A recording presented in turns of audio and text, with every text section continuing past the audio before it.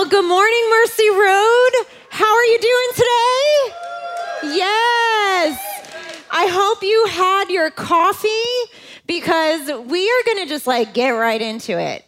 I'm really excited to talk about sex and marriage, especially because some of you know a little bit about my life, and just the whole narrative is that I really never thought I would get married when I grew up. I didn't think that that was something that was in the cards for me, or that I really felt called to, I know some people are. And so the idea that I met Steve Craig, yes, I always call my husband Steve Craig, and I don't know why, but I met Steve Craig over 23 years ago, and we started this beautiful life together. And in all honesty, I'm going to be a little vulnerable today. I'm going to share some things. And so if you have little ones in here and you want to use some discretion, we absolutely invite you to go ahead and head on over to Mercy Kids and have them hang out there, and they'll have a great time. But we are going to dive right in and look at marriage and start with Genesis 2. In Genesis 2, it's what a lot of people call the template for marriage, the first marriage. And I think it's a great place to start. We know that in Genesis 1, it records that God created the heavens and the earth, and he created everything. And after he created each thing, he said it was good. And then his final creation was humans. And he didn't just say it was good. He said it was tov meod, very good. That there was something about the creation of humans that was different than everything else. And we're going to talk a little bit more about what was different about that and how beautiful that is. And really what God did is he created us to be a reflection of him in this really unique and powerful way. And so we're going to go right into it. We're in Genesis 2, verse 18. It says, "The Lord God said, 'It's not good for the man to be alone. I will make a helper suitable for him.'" So here's Adam all by himself, right? And he's with the animals, and God said, "That's not good.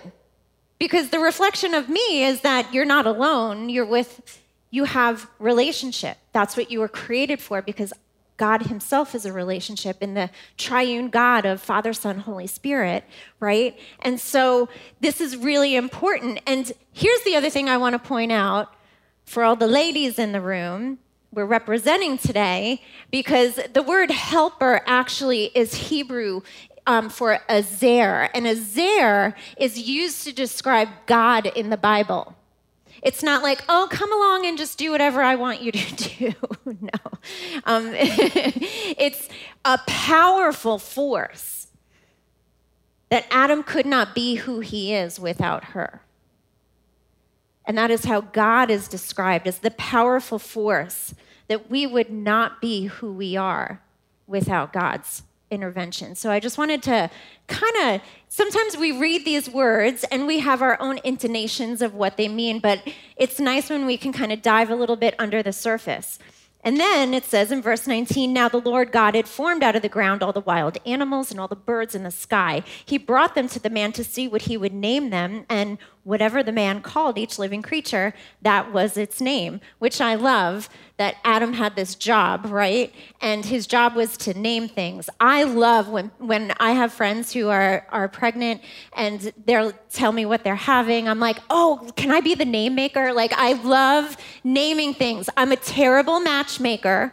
So I just want you to know, if you're single and you want me to matchmake you, I always fail. Terribly. So don't ask me to matchmake you, but I would love to name your children if you would like my input. So the man gave names to all the livestock, the birds in the sky, and the wild animals. But for Adam, no suitable helper was found. So the Lord God caused the man to fall into a deep sleep, and while he was sleeping, he took one of the man's ribs and then closed up the place with flesh. Then the Lord God made a woman from the rib he had taken out of the man, and he brought her to the man. And the man said, and this is where we see this vow, this emotion coming out of human that we never heard before this, that Adam sees who God made for him, and he can't help but express his love for her. He says, this is now bone of my bones and flesh of my flesh. She shall be called woman, for she was taken out of man. And then we see here in these last two verses a declaration by God, declaring a covenant, a covering, a powerful union that's holy. And God says that is why a man leaves his father and mother and is united to his wife, and they become one flesh. They become one flesh. We'll dive more into that word, one flesh. And then finally, Adam and his wife were both naked, and they felt no shame. They were naked, totally vulnerable. This is it. This is everything. And there was no shame about that. It was beautiful. Will you pray with me, and then we'll get right into it? Lord Jesus, I thank you so much that we get to come today and see you and see that we were made in your image and that we were made to know and be known, that that's not just a concept, it's something that our physiological bodies, our emotional lives, our souls were made for. Lord, I thank you that we just get to see this and celebrate this in the realness of sex and marriage. And we give this to you today, whatever might be holding tight to our hearts that may be difficult for us to just receive your word and your good news, Lord. I just pray that those things just fall away. We love you. In Jesus' name we pray. Amen. So today I want to tell you a little bit about my background and my husband's background, because I know that every single person here comes in with a story. That we have all been raised in certain environments and with certain things that we were told, like, this is it. And we've had different mishaps and different things that we celebrate concerning sex, right? And so I'm going to be really honest with you about the backgrounds that Steve and I came in together in our marriage 21 years ago. And so when we met, we were two young adults. Steve is from here, from Indianapolis, and I'm from New York, right outside of New York City. I am a New Yorker. So when people say, oh, you're so nice, I think that's funny, because my daughter's here. She can tell you. I can tell it like it is. And so really interestingly, we came after college, right? So we had lived some life. And we, at this time, both of us we were really focused on the Lord separately. And when we met, there was an immediate like, oh, you're my person. You know what I mean? Like, we just cracked each other up. Like, we were peas and carrots from the beginning. And I don't think we were thinking marriage, like on that first date. I think we were thinking like, oh, you're so fun to hang out with. We had an attraction for each other. It was good, right? And so, interestingly, what we came in with, though, were very different stories and messages that we had heard about sex. So Steve came from a very conservative background. His family went to church more than one time a week, right? And so the message that he heard in his home growing up was, don't do it. It wasn't talked about. It was just, don't do it. It's not something you do until you're married, and that's it. So there was a lot to the imagination, right, of what is this, which you could imagine, the world will just like fill that in, because when you get to be a teenager and all the hormones are running, you just have this curiosity. That is an okay thing. And so he had the back of the bus conversations. Those are awesome. And the more he heard, like, no, don't do it, what do you want to do as a kid? You want to go do the thing that you're told not to do, right? And so he did, and it was very shameful for him because he had no safe place to discuss it. You know what I mean? There was no like truth around it or love or, like an invitation of questions. It was just like, this is the rule, that's it. And so when he went through college, he had some things that were like, what I've been doing and my own curiosity has not really led me down really healthy paths. So he had brokenness, right? And then myself, I came from a very, kind of a chaotic home. My parents divorced when I was little. I was maybe 6 months old when they were divorced. So it was kind of the oops baby in the middle of this passionate, like, are we together? Are we not together? And my mom had some boyfriends and some live-in boyfriends. So sex was very in front of me all the time. You know what I mean? And unfortunately, when I was in elementary school, I was sexually abused throughout elementary school. And so then there's like this deep, like this thing of shame and what is my body made for? Is it made for other people to just use? And you're just trying to figure life out, right? So when we came together and we were both pursuing a relationship with Jesus and we liked each other, Steve did the most incredible, awkward thing on date number 3. We had not even kissed yet. We had just had Chinese food and we're walking around and he says, hey, I'm going to talk about something. How would you feel about us like having boundaries? And I was like, okay. And he goes, no, like physical boundaries because, I just know like we probably both have some stuff. And I really want to protect this thing that I think is kind of special. And I was like, okay. Like there was something about it that was just very like freeing. Like I never had someone have that kind of conversation with me. It was like the greatest gift that I've ever had because when people approached me in the past, it was always this like secretive thing. Do we, don't we? Or for me, it was, when will we? And so Steve having that conversation with me built this trust that was nothing like I had ever experienced. And so we decided that for as long as our relationship would be before marriage, we would not do the things. And I will tell you, over that year and 8 months, there was never 2 people who walked the earth that wanted to have sex more. Man, we just were like, let's go. Let's just get married now. But it just didn't, we were like, no, we were really committed to it. And I'm really thankful that we did because of the things that we brought into that. But that's not easy. That is not an easy thing to do. And I share this with you because I know that there are different things that you had control of or didn't have control of in the messages that you received about your body and your intimacy and sex, right? And I just want to come to you like just in humility to say we can sit there together and we do not need to be ashamed. We can cry, we can joke a little, but we can be real about this. But what we see is that in the beginning, something was very much united. The idea that we as human beings were made sexually and spiritually.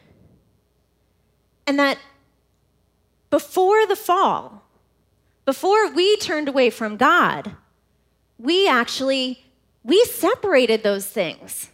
We separated our sexuality and spirituality.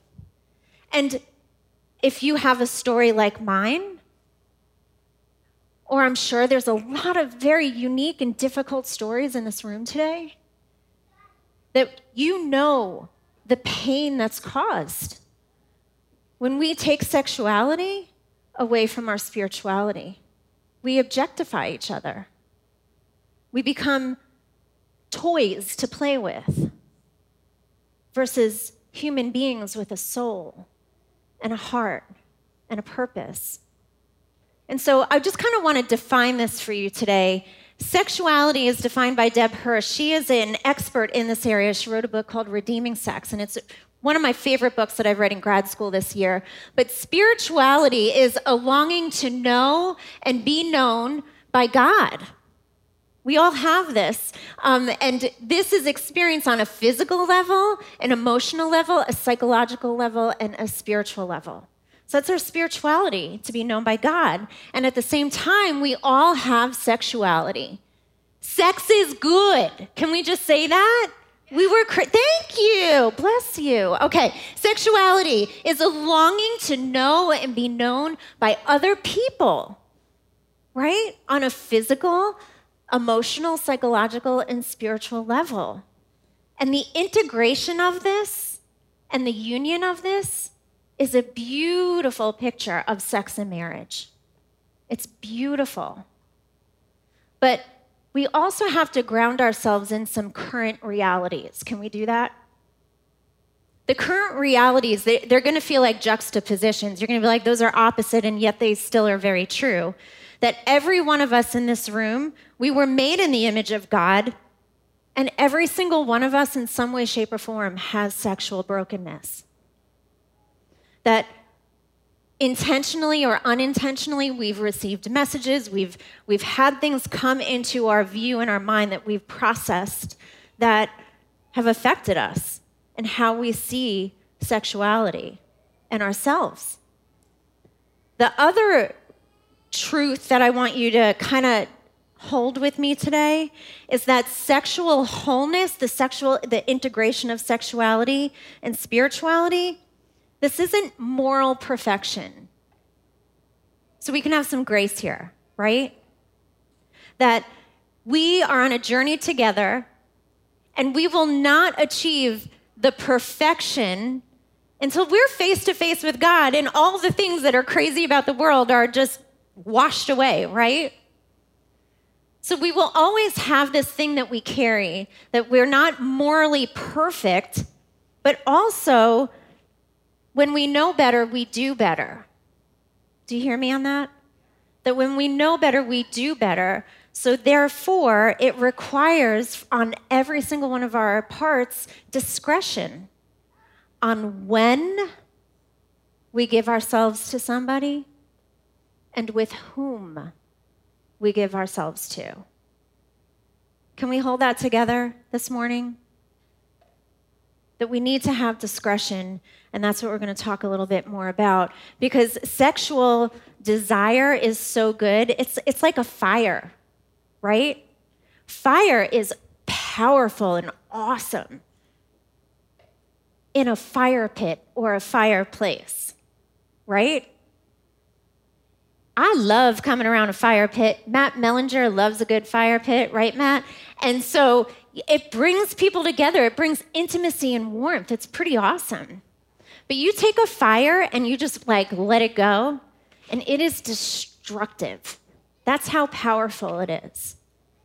And so we have to take this seriously on how we see our sexual intimacy, and that Jesus created a fire pit for this deep passion that we get to express in his image. Also, I want to acknowledge that in Genesis 2, it does say that this is for a man and a woman, that there's a diversity that brings in a unity. Jesus himself reaffirmed this in Matthew 19, and you can read that for yourself. And this is hard because it's personal. That at Mercy Road, we truly believe that we can hold a truth and we can stay in the room together when we disagree. That we live in a world that just wants to divide and conquer, and just like, it's about being right over just being surrendered. And we are not about that. That every single person, no matter what your sexual attraction is, that you are loved by God and that you were made in the image of God just like anybody else. That does not disqualify anyone from his love. But I also want to acknowledge that the church in the past, whatever church background you may have come from, that you may have received some really harmful messages about God's love for you. That was never a question, as we see in the Word. But we can also say that it's true that this was made for a man and a woman, and that is under the covenant of God. We do celebrate that. So don't leave the room, because family sticks together. Family cries together. Family makes weird jokes together. We can do that. But also, there's a lot of us, when we talk about the covenant of marriage, it's not just for people with same-sex attraction. It's also for some of us who are, pursuing that outside of that covenant. And that we want you to know this space is for you too, and you can be challenged today, and you could be mad at me today. I can handle it. I'm from New York. But we're not leaving the room from you. Okay? So, with that,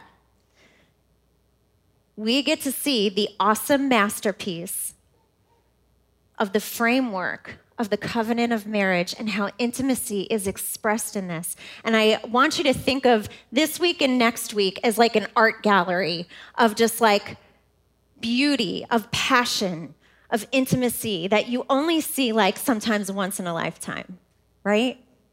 And so this week and next week are very integrated. I want you to know that. So you kind of hold both of these together as you're contemplating and working through this.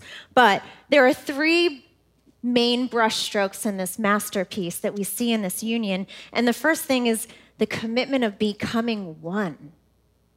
Becoming one. We saw this in Genesis 2. We saw that Adam and Eve were fused together at the most intimate levels. They left certain things to join each other so they weren't torn apart. You know what I mean? That's hard in marriage because we got families that have opinions about everything, right? And so there's a little bit of a sacrifice to join together. And it's expressed in this Hebrew word, ashad. And we see this is the exact word that God uses to tell us who he is. He is one. We see this in Deuteronomy 6:4. It's pretty powerful. Check this out. He says, "Hear, O Israel." We are Israel, by the way. "Hear, O Israel, the Lord our God, the Lord is one." That in Father, Spirit, Holy Spirit, that he is one.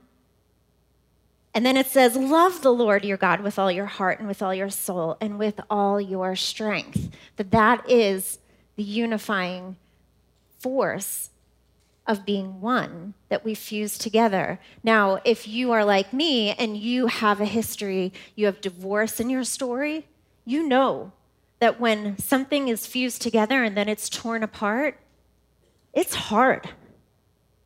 It's painful. I do not want you to hear me saying that, divorce, like you're a bit, that's not it. For some of us, that's just reality of how we walked in the room. And Jesus doesn't leave us. But there is, when we know better, we can fight for better in our own lives. So that's really important. This is very different than the hookup culture that a lot of us have received, that, we should just hook up and just kind of use each other. You know what I mean? Like, just do our thing. It's very different than that. It's holy. It's God. So the brushstroke of the commitment of becoming one. The second brushstroke in this masterpiece is the intimacy of knowing one another. The knowing. It's in this Hebrew word, yada. And if you're a Seinfeld fan, you know that, when they were talking, they'd go, and yada, yada, yada, yada, yada, yada. Anyone? Anyone a Seinfeld fan? God bless you. That's New York, baby. Okay. And so this idea of knowing, it's also the idea of re-knowing. It's a lifetime pursuit. I got to tell you, when Steve and I see Jesus together, I hope what God says to me is, Kathy, you got a PhD in Steve Craig.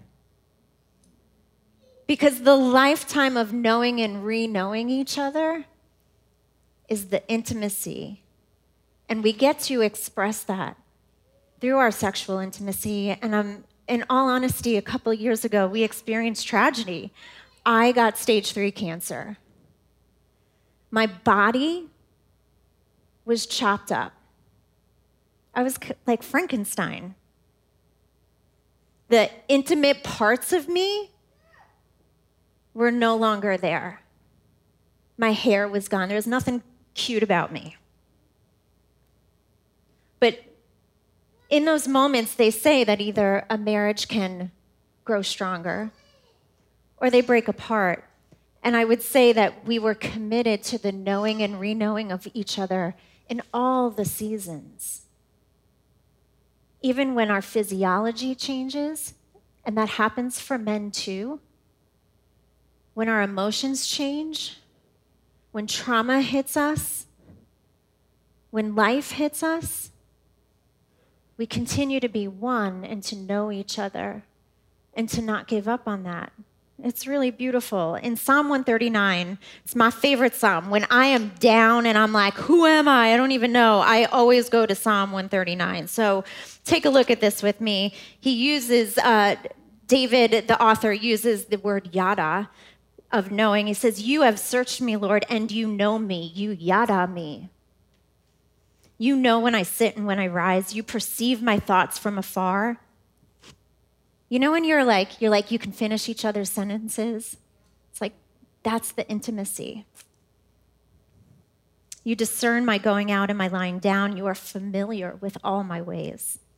Before a word is on my tongue, you, Lord, know it completely. You hem me in behind and before, and you lay your hand upon me. Such knowledge is too wonderful for me, too lofty for me to attain. That's a lifetime pursuit of knowing. It's not easy, but it's worth it. Intimacy of knowing each other. And the third brushstroke that we see in sex and marriage that's just so beautiful is that it ultimately points to God's love. It is a picture of God's union with us that we get to fuel through our intimacy together in all the seasons of life. This word is ahava. Let me say it again. Ahava. You say it now. All right, I want you to do it with a little more. Ahava. One more time, nice, in unison. Ready? Ahava. It's awesome. We see this in Song of Solomon, which, by the way, I triple dog dare you to read, because it's pretty spicy on the sexual side. So if you're thinking the Bible is just like, meh, you're going to be like, oh dear, like my eyes. It's the love story between a man and a woman, and they get married, and they experience this ashad and this yada. And then they express, and the woman expresses it. So women, we have this desire. The woman, it says, ahava. Like, that was it. Isn't that awesome? I'm like, go girl. You know. She says, ahava, to describe this love. Listen to this really quick in Song of Solomon. She says, place me like a seal over your heart, like a seal on your arm, for love is as strong as death. Its jealousy unyielding as the grave. It burns like blazing fire, like a mighty flame. There's that fire. Many waters cannot quench love. Rivers cannot sweep it away. If one were to give all the wealth of one's house for love, it would be utterly scorned. That love, that ahava, it's as strong as a tsunami. It's just consuming. It's as powerful as death. You cannot avoid it.